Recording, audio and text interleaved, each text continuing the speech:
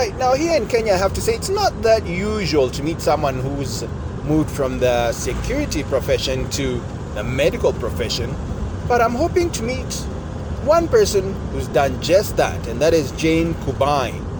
I'm traveling up to the Rongai area.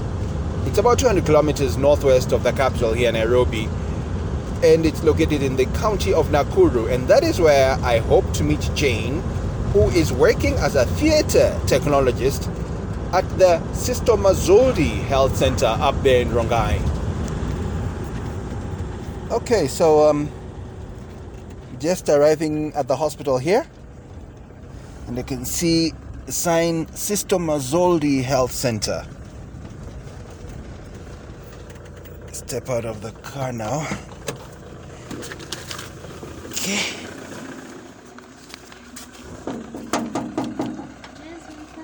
Oh, hello. Is the lady opening the door here? Hello. Hi. Are you Jane? Yes, I'm Jane Kagwedi Kubai. Welcome to Sister Mazod Hospital. Welcome. Thank you, Jane. Jane is just opening the gate here for me, and I'm just going to walk in. Hello and welcome back to Africa Science Focus. I'm Halima Athmani. Stay tuned as we go behind the scenes at Kenya's Sister Mazoldi Hospital with health hero Jane Kubai.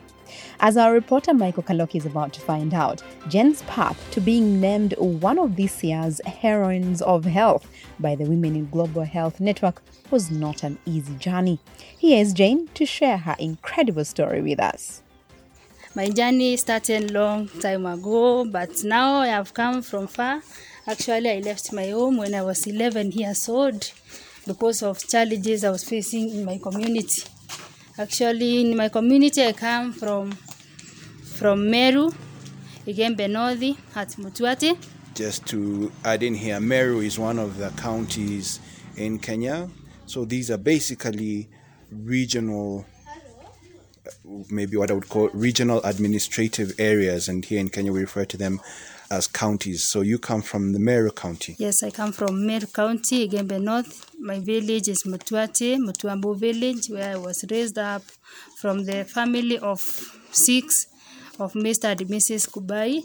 And I'm the third born of the family. So when you reach the age of 11, 10, 12 there, you get circumcised, the FGM, then you get married, some forced marriage which happens in the community.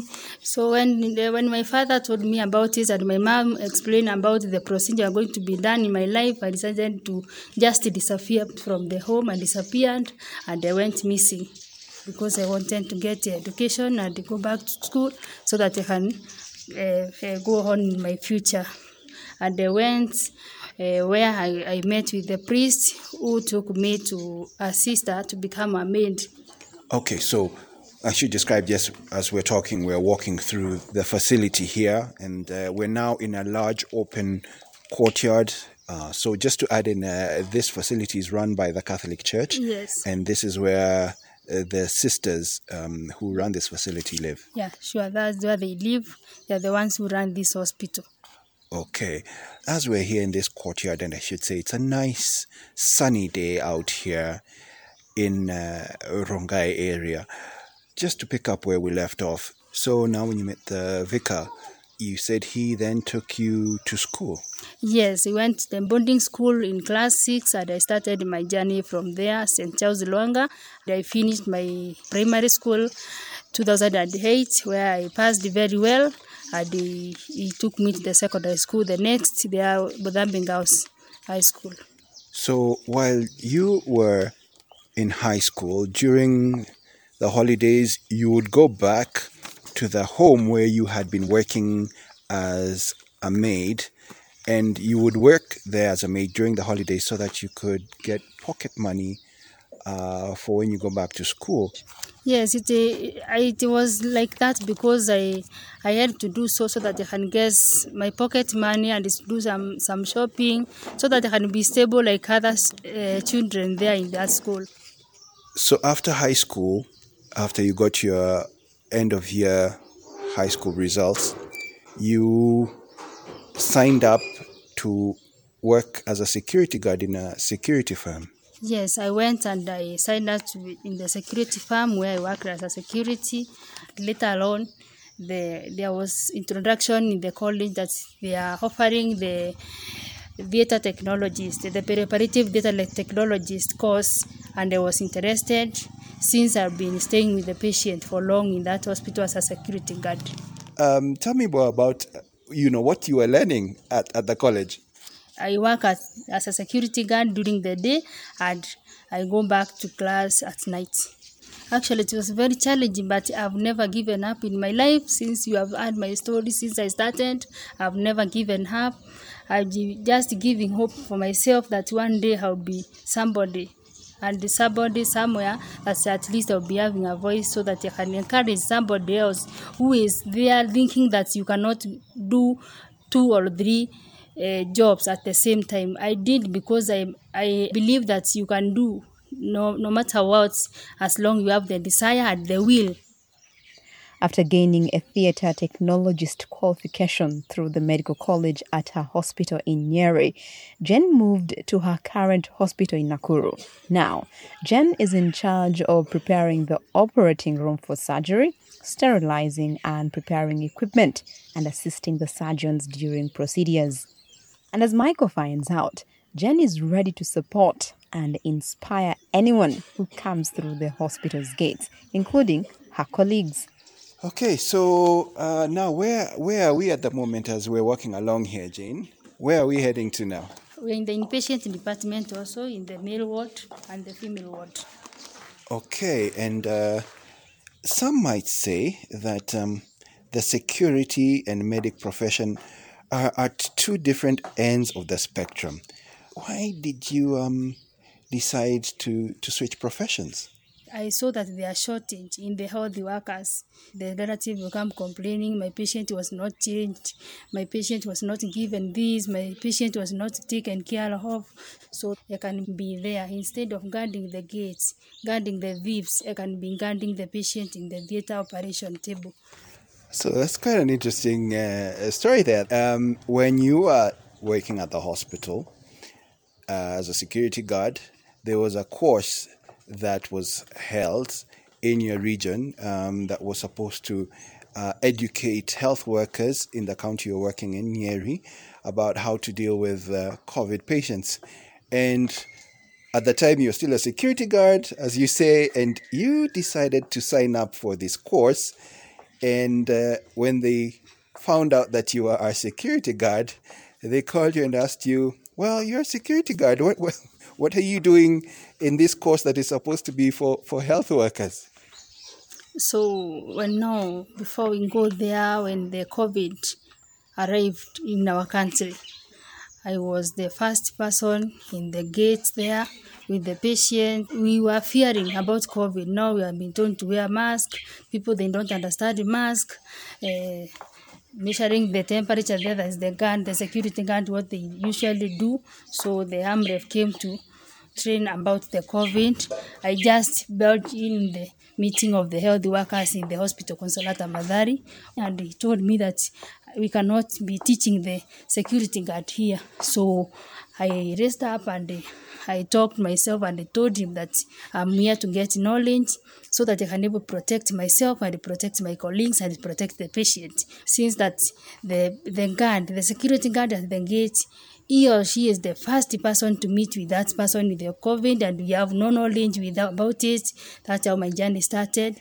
And what has been the reaction, Jane? Actually, I have encouraged even my security guard. Right now, I have 2 of them. Those who are joined the same course, and they have started doing the way I was doing, studying part-time, and they are back in class right now. I know the 2 of them, one a lady and a gentleman. They are not supposed to stay where they started. You're supposed to at least make a step forward in your life, because you want to face this life, to be courageous so that you can move from one step to another. Okay, so as we've been walking here, Jane has just come across a lady who I think is an expecting mother. She's decided to attend to her. She's just quickly rushing to get a wheelchair. Looks like this lady might be in labor. Okay, I'm just following Jane here as she's wheeling the lady to another part of the hospital. Okay, she's wheeling the lady into the emergency observation area. So Jane, I must say, very quick response from you there. We just saw this lady walking into the hospital and you quickly ran and attended to her, put her in the wheelchair and wheeled her into the observation room. Yes, I've just recognized that the patient who is coming is not able to breathe well, dizziness. Then I've just rushed to pick the wheelchair and pick the patient to the emergency room, where she's already been started receiving the treatment, and the doctor is there attending to her right now. Maybe you can describe to us where we are now. Okay, now we are in the Sistoma zone, in the female ward, where we are going inside to see the patients are there, and we have our sister here, nurse. Could I ask you, Sister Naomi, what are your thoughts on Jane's journey into the field of medicine? Okay, about Jane's journey, we're just so happy about her progress in the field, because looking at the beginning where she started, it was a very humble beginning, being a security guard. And now that encouragement which she had, even the way she has struggled through, we are even encouraging our support staffs to also go a step ahead, not just work as support staffs, they can even empower themselves the way Jane has done. Were you shocked when you heard about Jane's story? Yeah, sure. It was a real shock, because for me, I've been in this field for quite long and I've never even heard of a security guard who even goes to the ward to do even a nurse aid procedure or to even assist you lift a patient, because majorly they're just based at the gates, and that's what they do. So they just believe their work is to be at the gate and to usher people in and out, open the gates and such things. So her story was just so amazing for us to hear. Jane has received global recognition for her efforts to educate communities and patients on how to prevent the spread of COVID-19. And this is just the beginning. So, Jane, that was a very interesting visit into the theatre there. Now I have to say, I think I'm more informed than I was before about what goes on in a hospital theatre. How did you feel about being named a heroine of health by Women in Global Health? Amazing. It was amazing to hear such a thing or that word in my life. I couldn't imagine that one day I can be called like that, a heroine, that I've won the award. So I just thank God for everything. Jane, what are your aspirations for the future in regards to your medical profession? Oh yes, I aspire to continue with my studies. Since I have done all the certificates, I wish to continue with my studies and do the diploma, then the degree and master's, this course for data technologies. Then after all, I will just see whether I can pursue of my dream of becoming a surgeon one day or in future. What would be your advice to young women who might be keen to work in surgery? I would advise them that they face the challenge and come and be keen there to the patient, to assist the surgeons so that we can able to cater the patient's life in theatre. I'd also advise them not to give up when they have many challenges. I can assure them I've passed many challenges and I've made it. If I've made it, why not them? I can encourage them that one day, one time, their dreams are going to be true. We must leave Michael and Jane now to finish off their tour of the hospital. You can find more news about Jane plus all our Africa Science Focus episodes at www.scidev.net. That's www.scidev.net. Today's program was produced by Harrison Lewis and edited by Fiona Broom with reporting from Michael Kaloki. Africa Science Focus is produced by SciDevNet and distributed in association with your local radio station. I'm Halima Athmani. See you again next week.